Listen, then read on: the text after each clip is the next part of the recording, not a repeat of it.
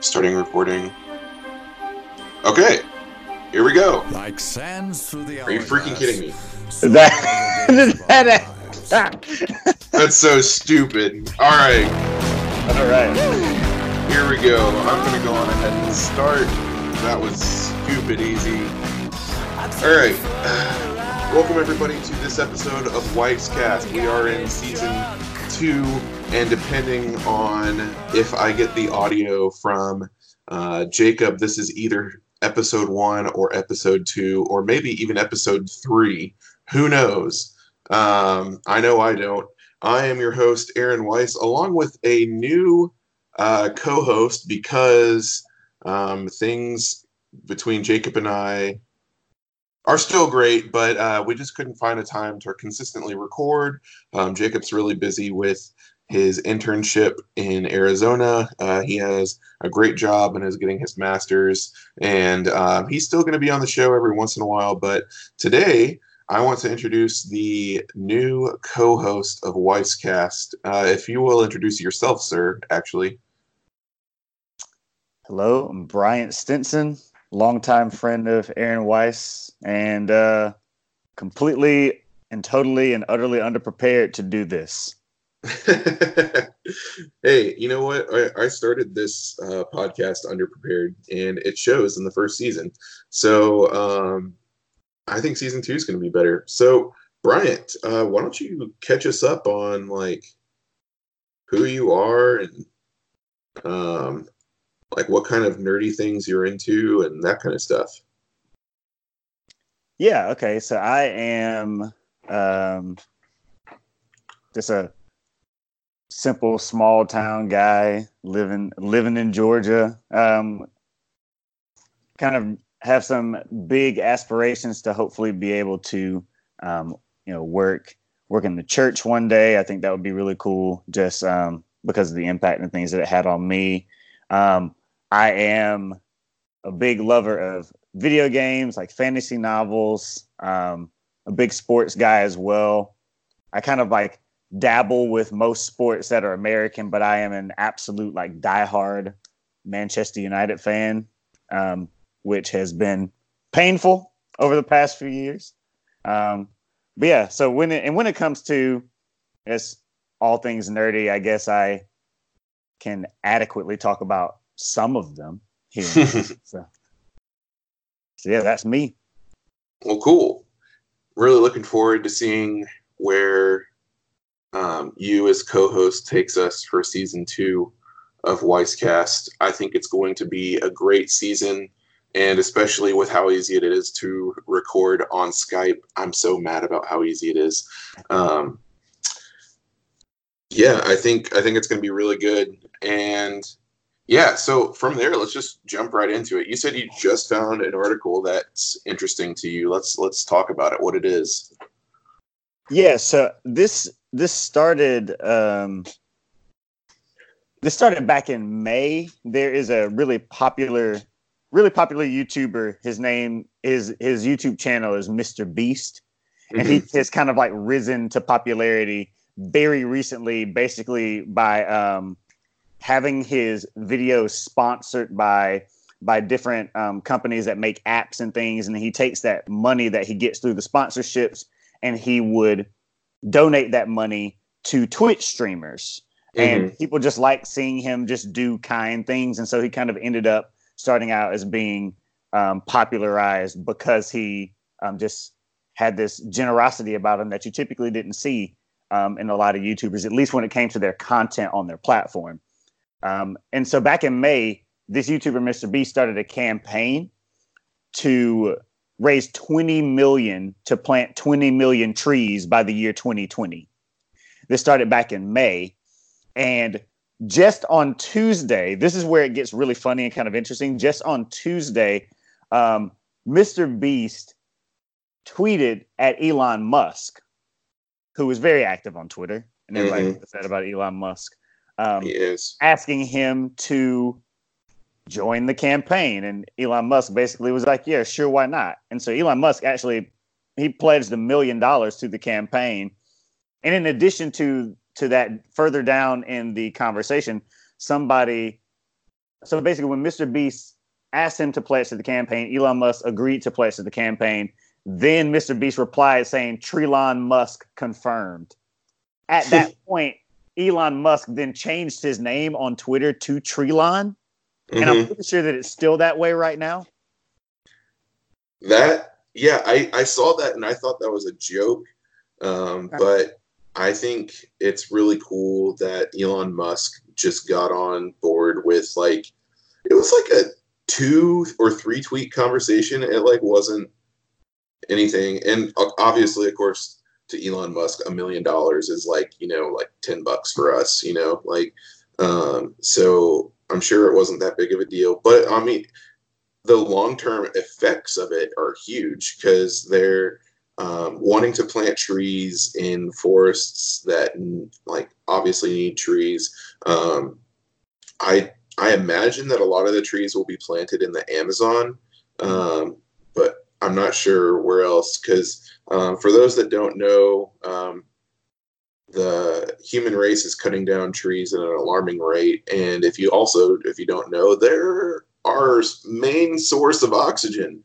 So we're literally killing ourselves. And I think it's great that Mr. Beast started this campaign. I know MKBHD got in on it really early. And I think some other big YouTubers did as well. And I don't know. Did the article say how far along they are in raising the money?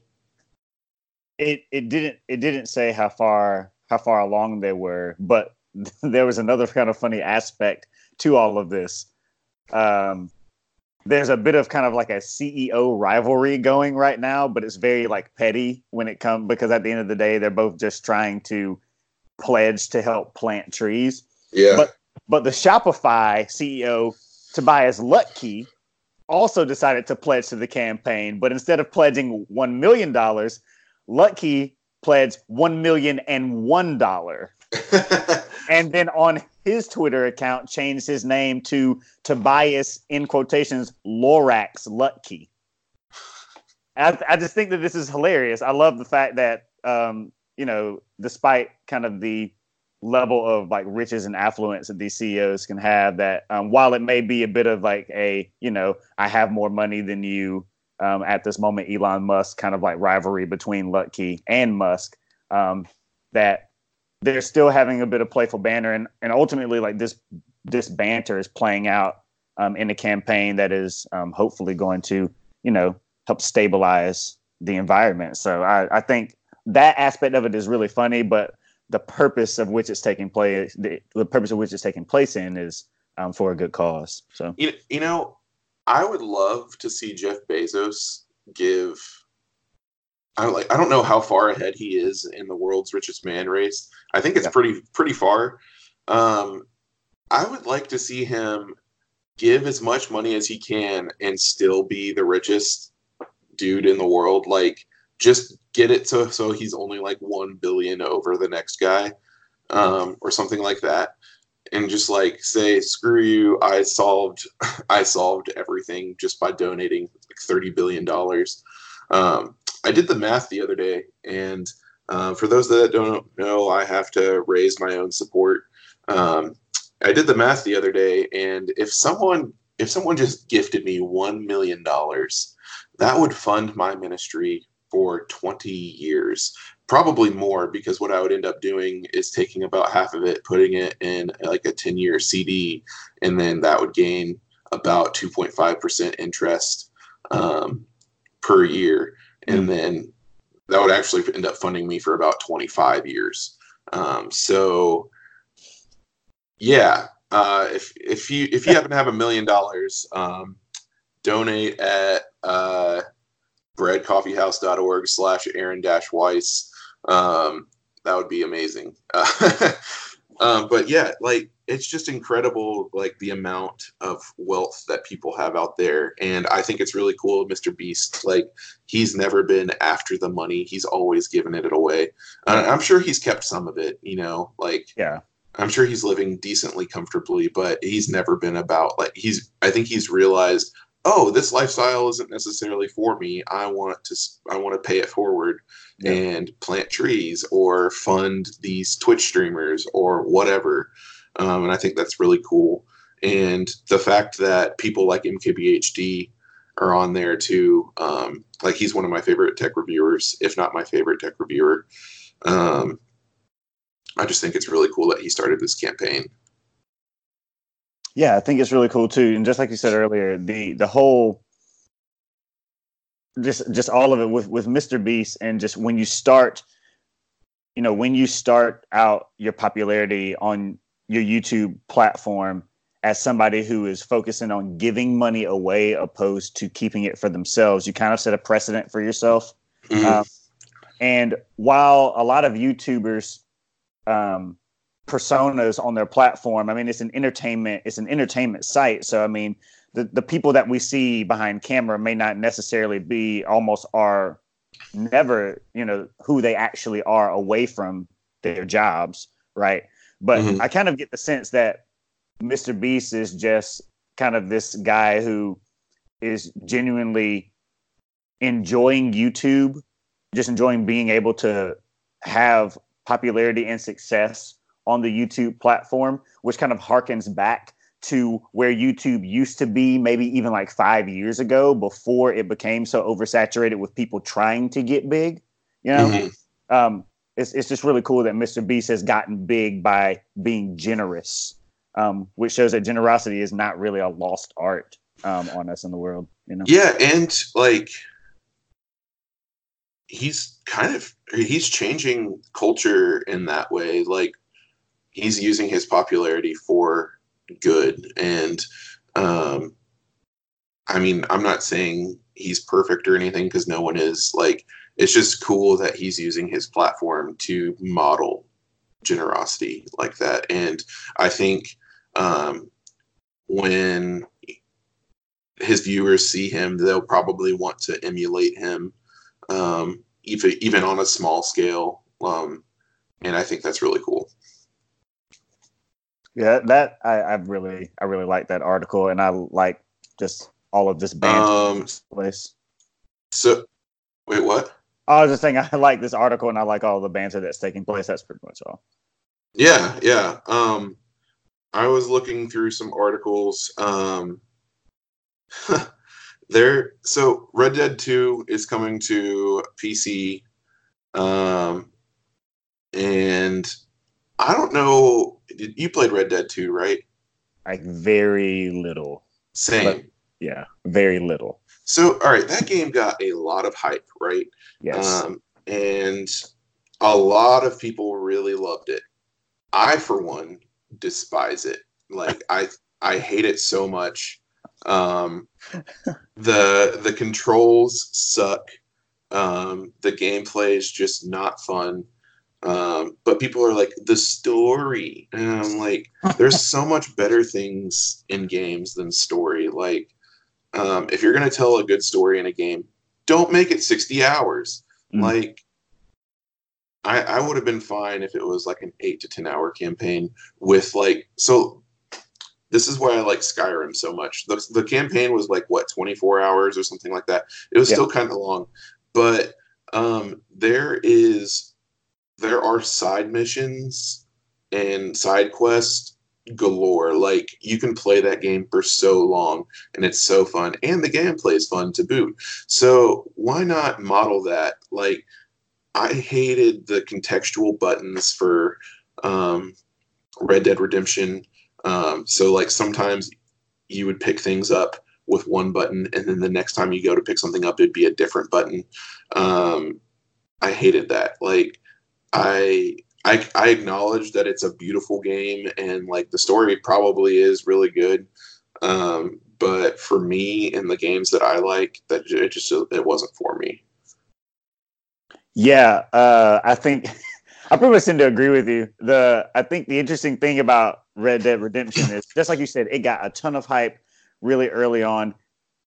Granted, rightfully so. I think that the game itself is quality. I think for a lot of people, when it comes to single player experiences, that story is primary to them. Mm-hmm. But I think that Rockstar went so like they achieved a level of depth and immersion in the game that is probably what has garnered it such great reviews. Mm-hmm.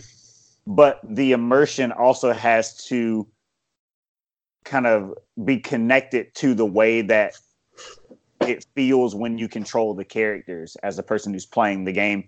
And I think that is one of the biggest criticisms that I've seen, is that the controls are just so involved. They're so involved it to a point to where the learning curve to not do dumb things in the game is incredibly high. And you have to spend, it's not a game that you can pick up and play and put down and go away from for like a week and a half or a week, right? You have to put concerted time in just to learn the controls. So it's not like GTA in that sense, not like GTA 5, which is another really popular game that came out, I think, 4 or 5 years ago, but is still has almost seen a resurgence in popularity lately. And that resurgence in popularity for GTA 5 and their with the PC community in their role playing aspects translated over to that being added into the multiplayer aspects of Red Dead Redemption. So it's kind of interesting that Red Dead on its own merits couldn't keep people interested, that Rockstar had to rely on the popularity and creativity of PC streamers doing things on their own to kind of bring popularity to a game that, you know, came out a year ago. Yeah. I think what Rockstar did was, I feel like with Red Dead Redemption 2, I've heard this a lot with, especially in like the people that I talk to about video games. They just don't like the controls and gameplay. And what people wanted was exactly what Red Dead Redemption 1 was. It was GTA in the Old West. And like, I think it's kind of tone deaf of Rockstar to not make that with Red Dead Redemption 2. Like, they could have kept everything the same and just made it more accessible gameplay-wise and control-wise. And I think I would have loved it. But like I said, like we were both saying, like, it's just so high learning curve, inaccessible with controls. It might be different on PC. It might be easier, more simplified. I don't know. But it also has the potential to be way more complex because a keyboard has way more buttons than a controller. But yeah, like you said, with the resurgence coming up, okay, that's fun. With the resurgence of it on PC because of these streamers, I mean, obviously Rockstar is like paying them, you know, like it's I think they've realized what they did, and they're like, oh, we actually cut off a lot of our fan base because we made this game pretty inaccessible. It might have a little bit of a resurgence on PC, but I think it's going to die off just as quick as it did last year. Yeah, I think you're right about that. I think that the popularity of GTA 5 will see Red Dead Redemption kind of go the way of the dodo, which is kind of upsetting. I actually saw a statistic not too long ago that it was of the games that sold the most copies in 2018. And I think FIFA 19 was at the top of that list. Yeah. And which, I mean, makes sense. It's an EA game. They make great stuff. Well, some people would say they don't make great stuff. They make stuff that gets a lot of traffic and have a lot of annual releases. But number 10 on that list was Grand Theft Auto 5, a game that didn't even come out in 2018. Yep. And at that point, I think Red Dead Redemption had also sold more copies than it. But the fact that Grand Theft Auto was still even in the conversation just says a lot to kind of like the lightning in the bottle that Rockstar captured when it came to that game. And the accessibility of Grand Theft Auto 5 is huge, and they're still adding stuff to it to this day. So it's clearly still marketable from their standpoint. You know, And you know, when Red Dead, first of all, another thing with Red Dead is they didn't have online released at launch, which again was a big miss because a lot of people just wanted the online. But the other thing is, when they did launch it, it still had the same control issues. Like, I can somewhat understand the contextual controls for single player, but like, there's no reason to have it on multiplayer. Just make it a normal control scheme. Make it a simplified control scheme, because that's all people want to do online is have fun and dick around. They don't care about anything else, and like, that's why GTA 5 has been so lasting.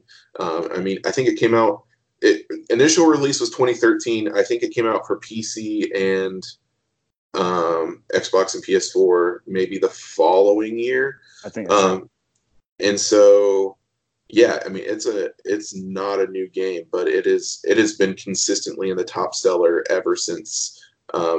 Especially ever since it was ported, but definitely ever since it came out for PS3 and Xbox 360.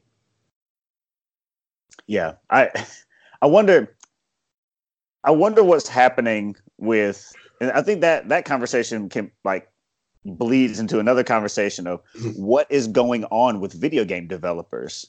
Yeah, you know, like Rockstar have consistently made games that people have enjoyed and loved, and they build a rapport as a result of that. And I don't think that Red Dead Redemption is going to hurt them to like a large degree. Red Dead Redemption 2 will hurt them to a large degree. But I do think people, while they may enjoy the game, they may not necessarily enjoy the online. And I think that's part of half of the reason people buy the game is to be able to interact with their friends in it, you know? And I think that, I mean, Rockstar is experiencing things where their fan base is kind of upset with them. Obviously, Bethesda is going through all kinds of stuff right now. That was so, like, speaking of tone deaf, that was tone deaf. In case you don't know, Bethesda just started like a subscription service for a game that no one likes. But I should say very few people like, Fallout 76. And this after they had so much good,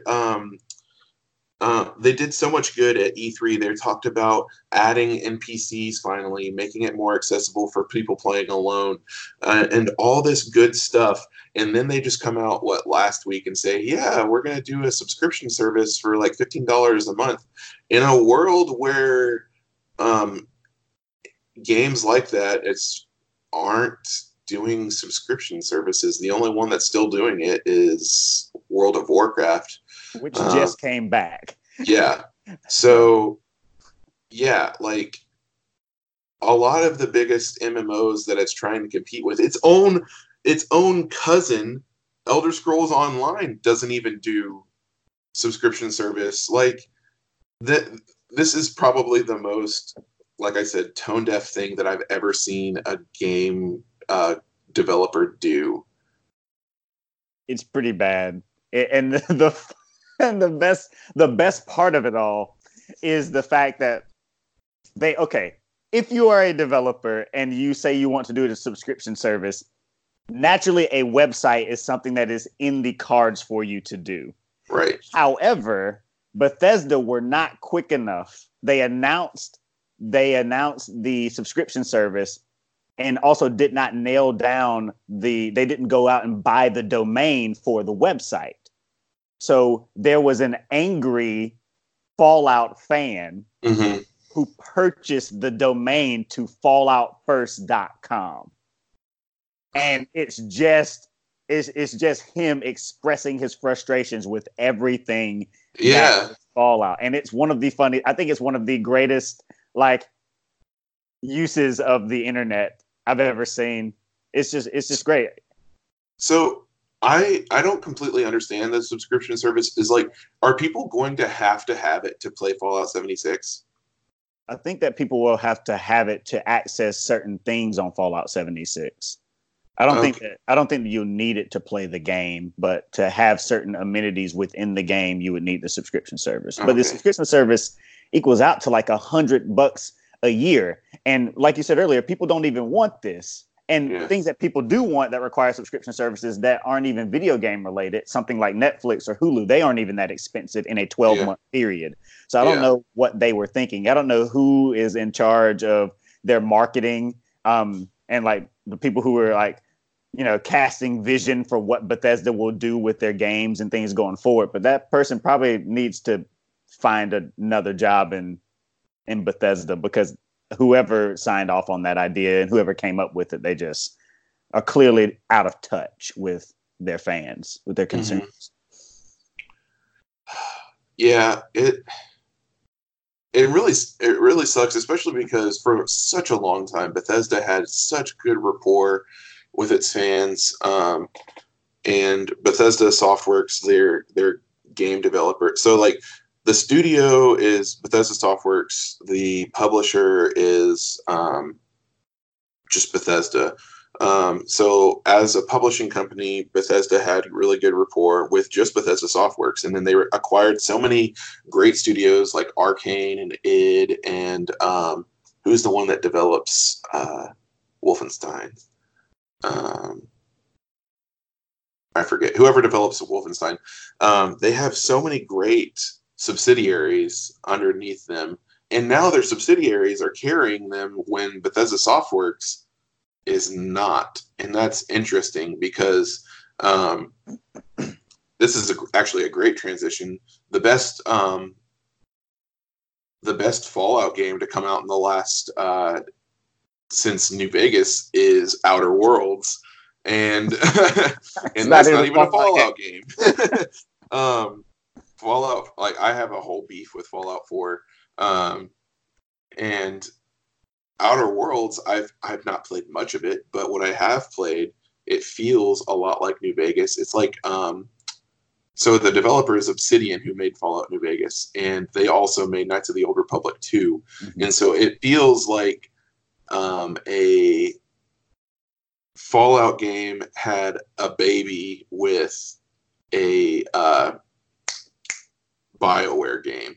And it has probably better dialogue like a BioWare game, but it has the Fallout like gameplay and most other things from Fallout. And unfortunately, I no longer have Xbox Game Pass, so I can't play it anymore. But what I did play was really fun. It felt scary like a Fallout game. Like I felt like I was playing Fallout the whole time, which is a good thing. But at the same time, I was like, I'm not playing Fallout. And I think Microsoft acquiring Obsidian was incredible. Probably one of their best moves in the past like few years. I'm really looking forward to seeing what they do with Obsidian. Unfortunately, that means Outer Worlds 2 is probably only going to be an Xbox exclusive. But I mean, I'm a Microsoft guy, so that's fine. Yeah, have you gotten the chance to play Outer Worlds yet?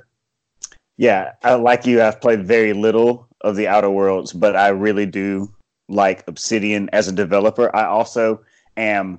I think I wanted to play Outer Worlds not just because of kind of what it offered gameplay wise, or just an overall experience, but I'm just kind of over this games as service era of video games that we're in right now. Like I'm done with, and some of them are good, and I'll give them that. Like Warframe, like the Warframe games are good. Like games like Warframe are good, but I'm over like the Destinies. I'm over the Division. I'm over Anthem. I'm just over.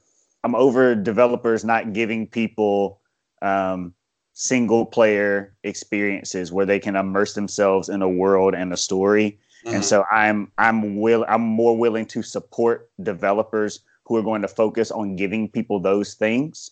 And so when I heard that Obsidian was making a single player experience, I was on board no matter what. One, because they have good rapport as a developer, but two, just because I knew that they make good games. Typically, I mean, their games have tended to be buggy over the over the years. But Outer Worlds is great. It's fun. It is almost like purposely kind of like satirizing some of Fallout's mechanics, like the tactical time dilation thing, where you can slow down the world around you and interact with things in kind of a slowed down time frame.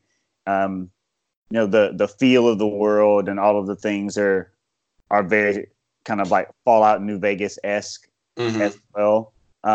And even though Outer Worlds, because it's very new, it doesn't have the charm of Fallout, which is kind of so synonymous to what Fallout is and kind of its popularity and culture. So like as soon as another Fallout single player game comes out, no matter the frustrations with Fallout 76, whether people want it or not, people will get that game because there's just an allure to Fallout. But I think that Outer Worlds has potential to do some really big things. And so I've had a lot of fun playing it up to this point. Yeah, it does kind of miss some of the charm. And I was trying to pinpoint like what my negatives were about it. And I think it's missing the charm because Fallout always has like the very classic 30s, 40s, 50s soundtrack. And Outer Worlds doesn't have something like that, mostly because the setting is not like post-nuclear war where culture stopped developing after the 50s. It's because it's in outer space. And I don't think it necessarily needs that type of soundtrack. I do think it needs a more... It needs an identity of its own, which it doesn't necessarily have right now, I think. I will be interested to see if Bethesda takes the next Fallout to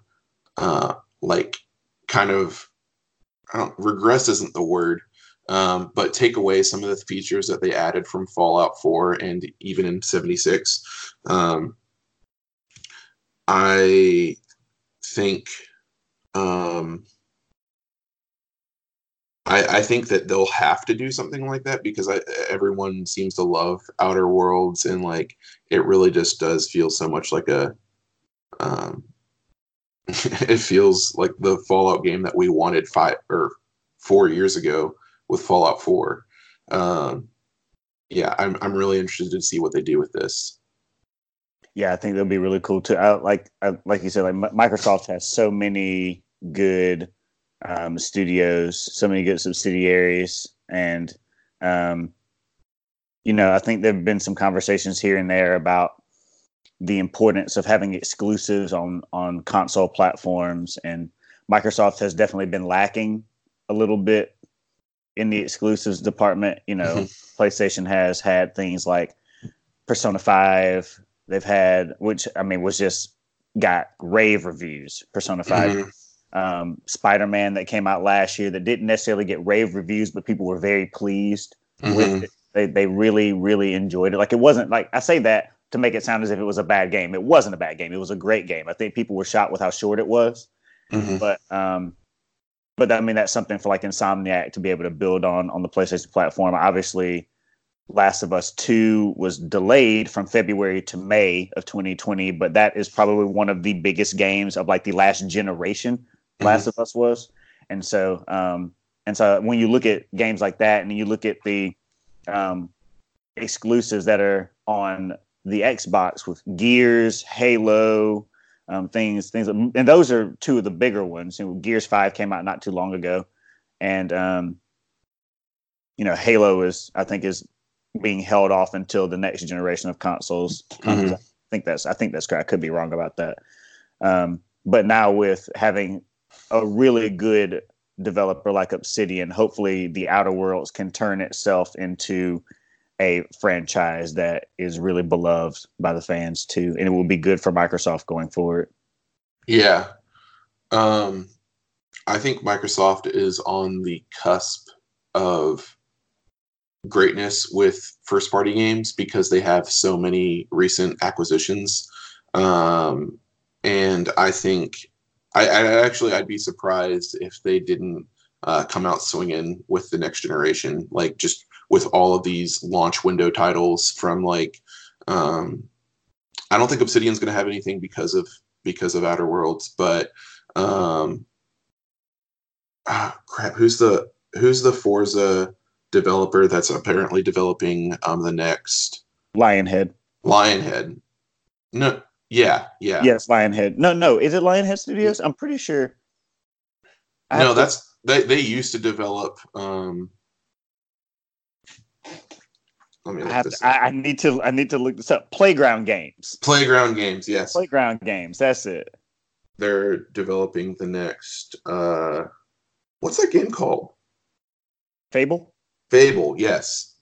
I wouldn't be surprised if that was a launch window title. Halo's definitely going to be, if not a launch title, launch window for sure. They're just going to come out swinging. Did they buy Ninja Theory? I think they did buy Ninja Theory, yeah. Yeah, they're probably going to have a game ready to go. So Xbox Scarlet is going to be...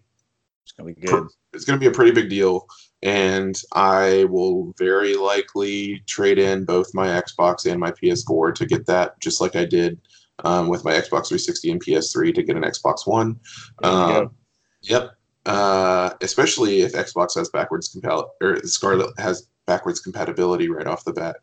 I mean, it has to, don't you think? Considering how well backwards compatibility has suited Xbox. Mm-hmm. It has to. I think if it didn't, it would just be. I mean, hopefully, if that would be something that they have from the very beginning, that would just be really good. Yeah, I think Phil Spencer will lobby for that, because I know he's been all about treating the fans with what they want. I like how under wraps Scarlet has been. PS5, I've seen renders of. It looks real ugly. If that's what it's actually going to look like. I've wanted to be a PlayStation guy. I had a PlayStation 3, and I just liked my Xbox 360 better. I've had a PlayStation 4. I just like my Xbox One better. And I imagine it'll be the same way with the next generation. I don't see myself getting a PlayStation 5 within the first 2 years, but I definitely see myself getting Project Scarlet within the first few months, if not on launch day. So, yeah, I'm excited. From there, we've talked a lot about. I liked how we got here. Yeah. Just kind of like a train of thought to get here. Let's just take a few minutes apiece and kind of talk about what we've been playing or watching or reading or whatever. If you want to go first, you totally can. Yeah, so I actually haven't really been watching a whole lot of new things lately. I am one episode into season 5 of Black Mirror, which came out months ago. And so I have been trying to go through that, but that series, I don't have a problem plugging. If you've never seen Black Mirror before, I would definitely give it a watch. I mean, it's just a really cool anthology series. It's not so under wraps anymore. I think it's fairly popular, all things considered now. And this 5th season, from what I heard a lot of people saying, they consider it to be the best one that they've done. And when I say they, I mean just in general, because at one point Black Mirror was done by ITV over in the UK, and then they just have really interesting things over in the UK when it comes to cable and channels and how they keep certain channels afloat and things like that. And then Netflix picked it up in the 3rd season and have had it since. And Netflix have taken really good care of it. I think Charlie Brooker is one of the showrunners, and their writing is spectacular, and they when it comes to Black Mirror, they kind of like hide what the show is really talking about behind what they present to you on screen, which I think is what is most interesting about it. If you're just watching it, it seems like it is a show that is kind of almost like poo-pooing on technology and like what happens if we take technology too far as a society. But I feel like Black Mirror, what it's really talking about is it is a social commentary on the human experience when it comes to technology in general. And I think that is just a really brilliant like standpoint because we are very tech heavy in our world. And so it's relatively new, the 5th season of Black Mirror, and it's an anthology series, which means that if you started watching it, you could just watch it from the 5th season and you wouldn't be missing anything at all. You can just pick it up, watch the 3 episodes that are in season 5. And then if you choose to watch more, you can watch more. You can watch them in any order you desire, whether it be by title or if you wanted to watch it in season order, to see kind of like how production and quality, not just in like camera, like not just in like technologically when it comes to quality, but also in acting quality and who they've had come into the show since then. You can see all of those things. It's just a really good show. And I really need to finish it because I've been talking about it for years and I've got so many of my friends to start watching it. And then so many of them have now been asking me if I've seen all of 5th season. And I've had to disappointingly tell them that I haven't finished it yet. So,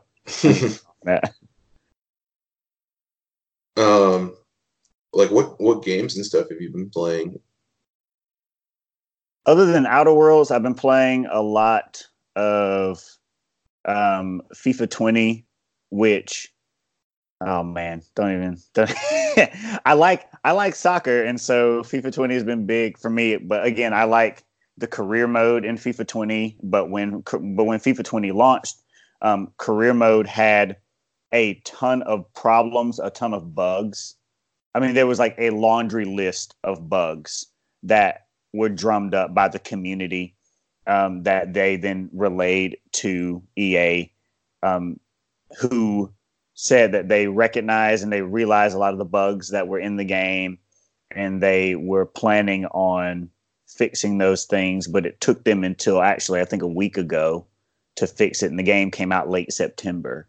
So the game was out for almost like a month before they fixed one of their mainstay game modes that over the summer they said they had put a lot of work into making sure that it was good enough so their community for that game mode in particular would be pleased with it.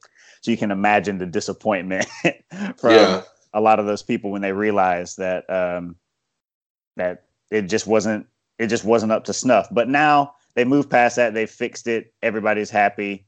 Hopefully something like that never happens again. And other than that, I've just been playing a lot of PlayerUnknown's Battlegrounds. Still playing it on console. It's still a lot of fun. It's still frustrating. They just released a new season. They've got to a point now since PlayerUnknown Battleground have been bought by Craft Union. They've been bought out, and so they have got to a point now to where they're able to get the updates and the hot fixes and things that take place on PC to come to console within a week and a half. Oh, that's nice. So they're much closer to one another. Not just in quality. Quality has a lot to do with like your rig, and consoles are limited, much more limited than PCs are. But when it comes to content, they are almost like right in step with one another, which I'm sure that everybody at Craft Union Company should be proud of. They've done a really good job at kind of putting people in positions of like community managers to see what people want and see what people desire. And and the community managers do their jobs well, whether the community managers are for PC or they're for console. They listen to the community, obviously not like the loud, like mob mentality majority, but they listen to the people who genuinely are, if something upsets them, it upsets them because it takes away from the experience as a whole. And so they do their jobs well. So it's been really cool to see how they've progressed and continue to stay in the battle royale conversation when it comes to video games, even though Fortnite is still king. So, yeah, I haven't played PUBG in a really long time, as you know. I would like to get back into it. I'm actually having a lot of fun with Battlefield right now, and I can talk more about that in my kind of what I've been doing. But yeah, I just wanted to give you a chance to, like, if you've been reading anything that you want to talk about or whatever. Yeah. As far as reading anything, honestly, this month for me has been devoid of really a lot of reading. So like, I really haven't been reading a whole lot this month. Not I've actually had a chance to think about it, which is not good and very unlike me. So I need to get back to that. Hopefully you've been reading more than I have, because I have not been reading a whole lot. Yeah, so I've been reading a lot because multiple reasons. Grad school, I've been trying to just get myself new hobbies. So I've gotten into graphic novels recently. I have the whole Dark Knight Returns series. I read Batman Hush, Long Halloween. I have the first two in the series of the Court of Owls. That Court of Owls is good. Yeah, so they're all really good. I say I've gotten into graphic novels. I should say I got into Batman graphic novels. That's what it sounds like. I haven't really explored much otherwise. I actually been meaning to get the Scott Pilgrim versus the World series, just to kind of like expand that love of graphic novels. I started with Batman because I love Batman so much, and I hadn't. I know about these stories. I just hadn't read them. Yeah, my favorite is Long Halloween. It's so good. But I've been actually listening to the Harry Potter series.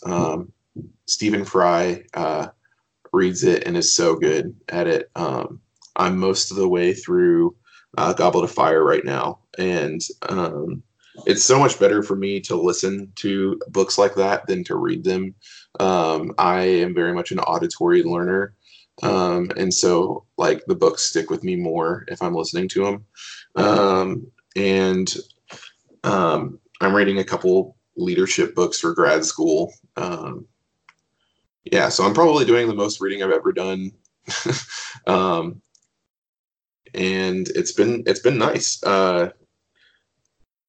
As far as like TV, oh gosh, my roommate and I, Aaron Hargrove, have been watching Dragon Ball Z Kai.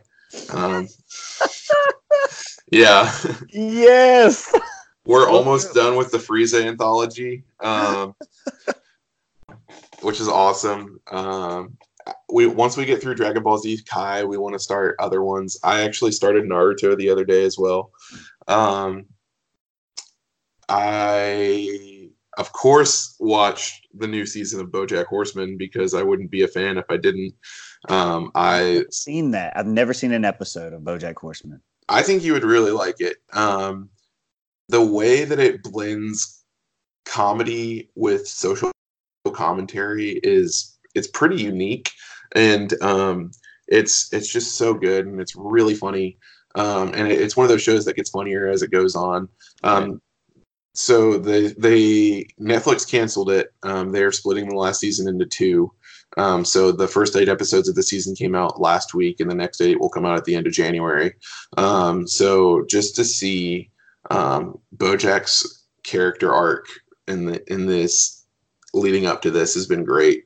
And I'm really looking forward to see where they take it for the series finale. It's so good. I've seen the show so many times. It's probably my favorite show of all time. Wow, that's a hot take. Yeah. Because you've watched a lot of TV shows. I have. Good TV shows. I know. I know. Yeah, it's just so good and so funny. I saw Joker a couple weeks ago. What a good movie. It's so good. But at the same time, I can't say that I like enjoyed it because it just doesn't seem right to say that I enjoyed that movie.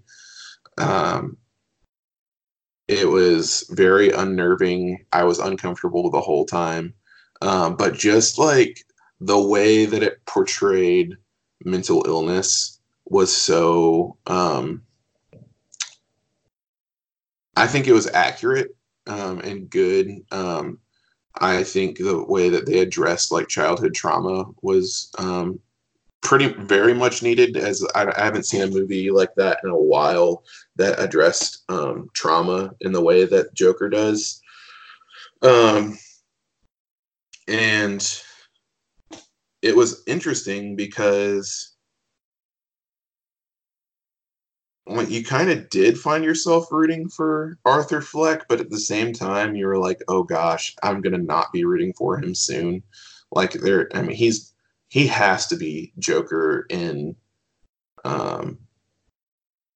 whatever Batman series comes next. I think they've already announced a Joker sequel, and there's been a lot of debate on whether actually this Joker is the Joker, or if he just inspires whoever becomes the Joker, because Bruce Wayne in the movie was like 8 years old, and Arthur Fleck was in his 30s, and there's never been that age gap really between Joker and Batman. I don't think and yeah, I like I said, I enjoyed the movie. Will I ever watch it again?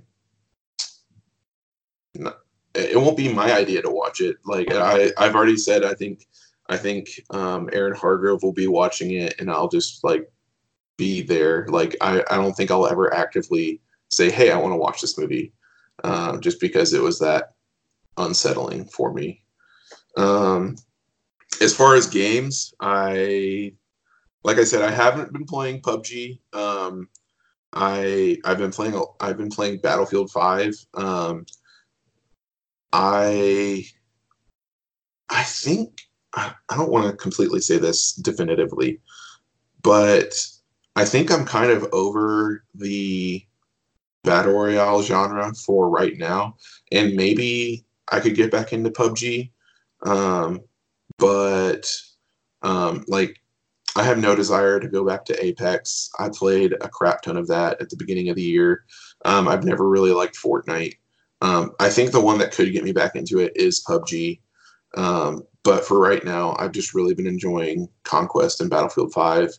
And I haven't played that new mode that's in Call of Duty that kind of emulates Conquest. But I want to play it, especially if there's classes like there is in Battlefield 5. Because I'm so much of a medic. Like that's how I get most of my points. Like I have a terrible KD. Like I don't even care about my KD. But as long as I'm like capturing flags and reviving people, like I'm doing good in the game and I'm having fun. I don't know if I've told you this, but like I've realized recently that I haven't been enjoying single player games as much. I might have mentioned that in my Outer Worlds spiel. Mm-hmm. But Luigi's Mansion 3 is kind of breaking that. It's just so fun and really funny. I've played that, but I can't play video games a lot throughout the week as I have grad school things going on and I work. And so when I do play games, I typically want to be playing with friends. But yeah, that's kind of my things that I have going on. I feel like that's so difficult. I feel like I only want to play single player games right now. for the reasons I kind of stated earlier. I don't know. I think that, yeah, that's an interesting place to be at, for sure. Mm-hmm. Because I love a good multiplayer experience and stuff, but single player games for me are like the bread and butter of video games. It's really hard to. I don't know. For me, it's harder in my mind for a developer to release a single player game that is not complete. Yeah.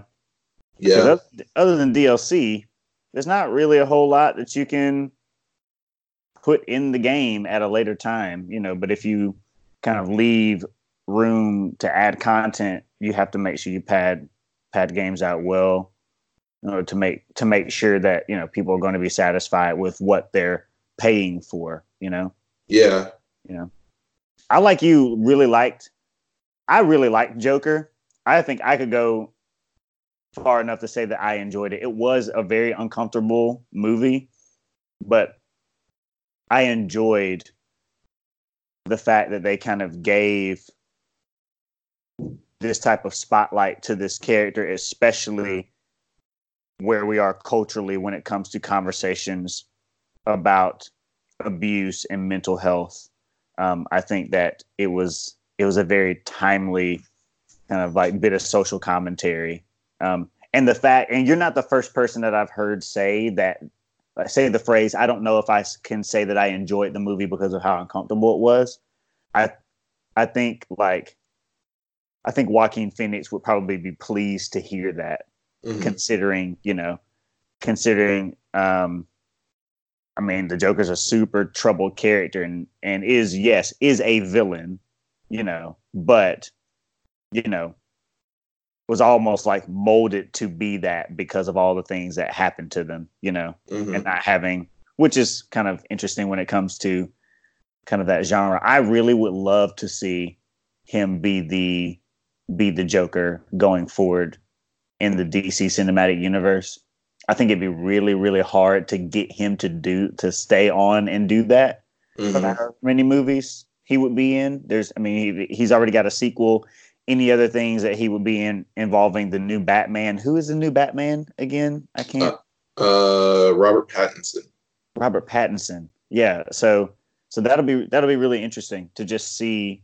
But I would love that if they could keep him.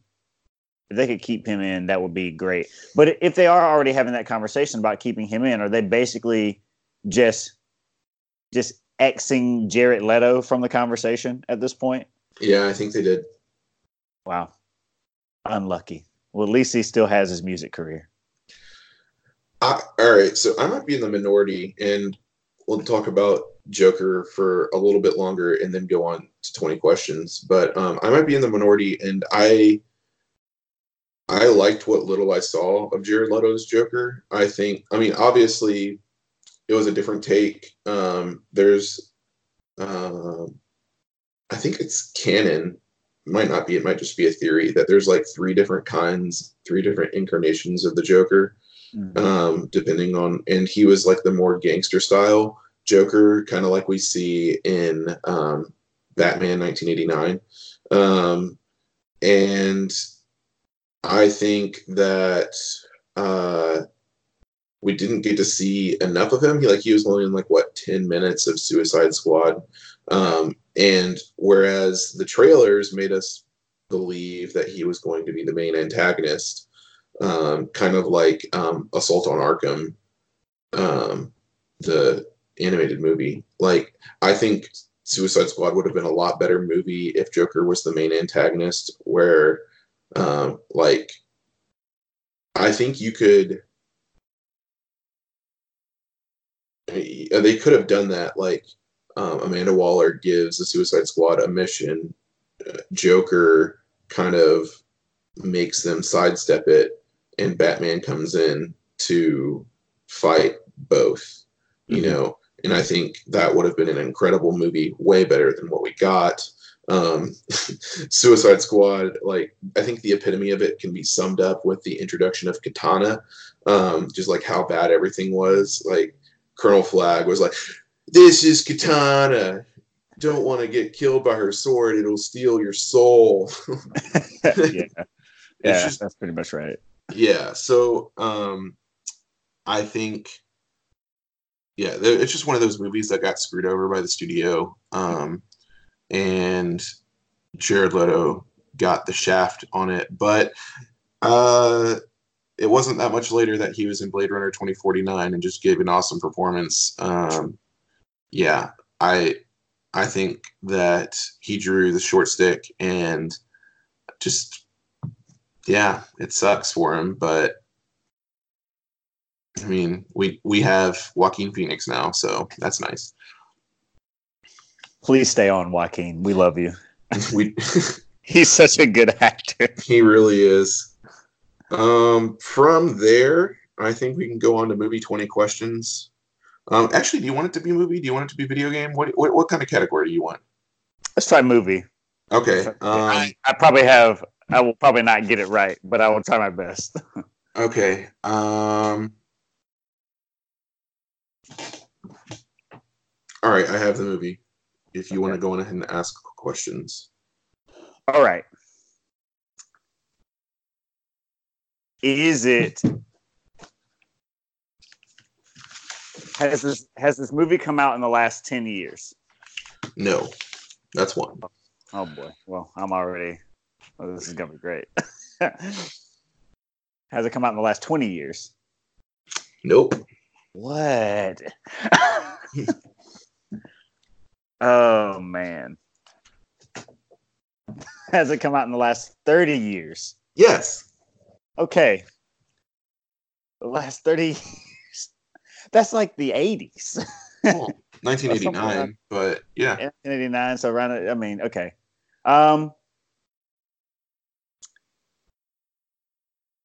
Is it an action film? No. Okay. I don't know that many action films, so that's good. Is it a horror film? No. Man. Action film, horror film. Is it a rom-com? No. Is it a romance movie in general? No. Okay.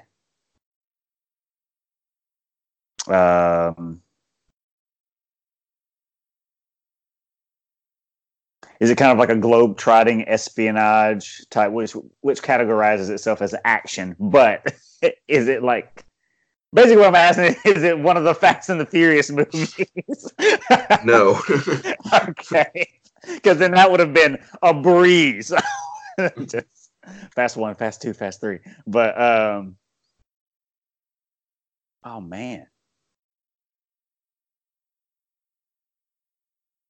Is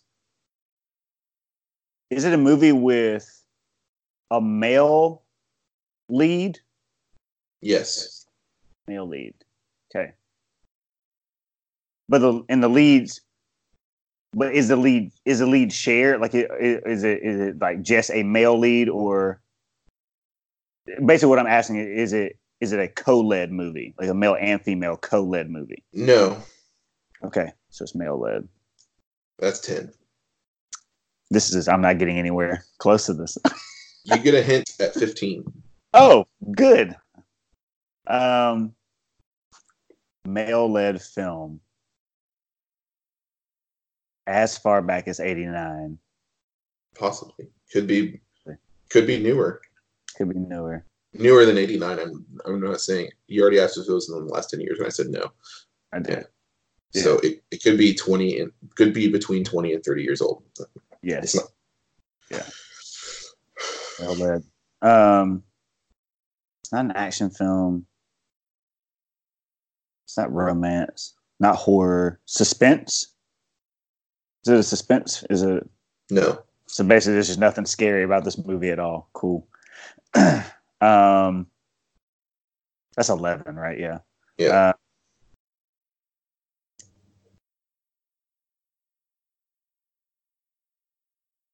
Is the lead fairly popular, like even today? No. I'm never gonna get this. Oh man. But is a person okay? Even if they're not fairly popular, are they still currently doing movies? No. Oh, geez.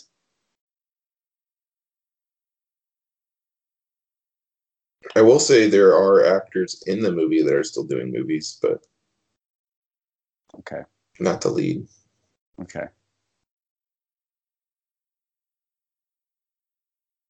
Oh my goodness. The pressure's on. I'm like sweating over here. I really want to get this right.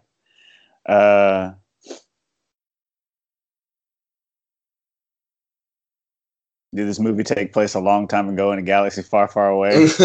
No. Darn it! That was a good guess though, because Jake Lloyd is nowhere to be found. Yeah. Long time ago in a galaxy far, far away. I mean, we're like in Star Wars season, so I figured I would ask. Mm-hmm. Is this movie a part of a series? No. So it's just a standalone. Okay. All right, that's 15. Okay. Your hint is that this movie is simultaneously live action and animated.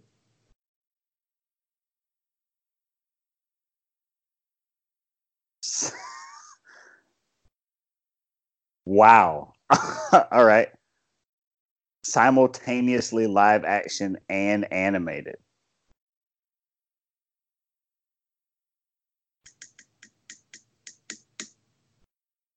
Wow.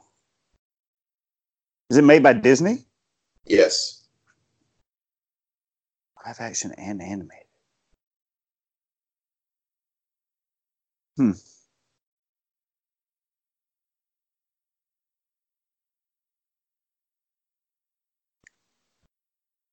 I can't think of any live action and animated movies that have been done by Disney off the top of my head.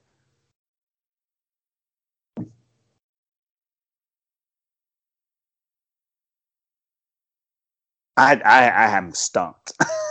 Okay. I am stumped. Released April 12th, 1996 to mixed reviews. Walt Disney presents James and the Giant Peach. Oh my God. Yes. I've seen James and the Giant Peach. You know, that movie gave me nightmares as a kid. Yeah. Because it was simultaneously live action and animated. That just it freaked me out as a kid. Yeah. And so I wanted to say that, like, it's not officially scary, but that was my experience too. Like, it's just freaky. Like, the animation's really weird, and it's almost Tim Burton-esque, but it's not Tim Burton. Yeah. So actually, was it written by Tim Burton? No, I wouldn't be surprised if it was. It wasn't. It was directed by the same guy that directed A Nightmare Before Christmas, which was written by Tim Burton. Yeah. But yeah, it's not a Tim Burton movie. Apparently, this guy frequently works with Tim Burton. He's pretty much like a Tim Burton wannabe. His name's Henry Selick. Okay. So movies like he did Coraline, which I thought was a Tim Burton movie. Yeah. So James and the Giant Peach, not a big fan. That kid has done pretty much nothing since. He was in a show called Micro Soap right after James and the Giant Peach, and then has kind of dropped off the grid. But yes, Bryant, I don't know what the punishment for losing is. It used to you didn't tell me there was a punishment. No. We can discuss this for next time. But it used to be a slap. We had toyed with the idea of of like Venmoing each other or something. I don't know if that would be, but maybe what if it was just like a Frosty bet? Like a Frosty bet? Yeah, just like we send each other enough money on Venmo to get a small Frosty. Like, all right, we can do a Frosty bet. But it doesn't have to start this week because we hadn't talked about it. It can start next week. So for next week, you can have the pleasure of coming up with a category and whatever like the subject is for me to guess. Yeah. But for this week, we're going to start wrapping it up. Bryant, where can they find you on social medias? Social medias.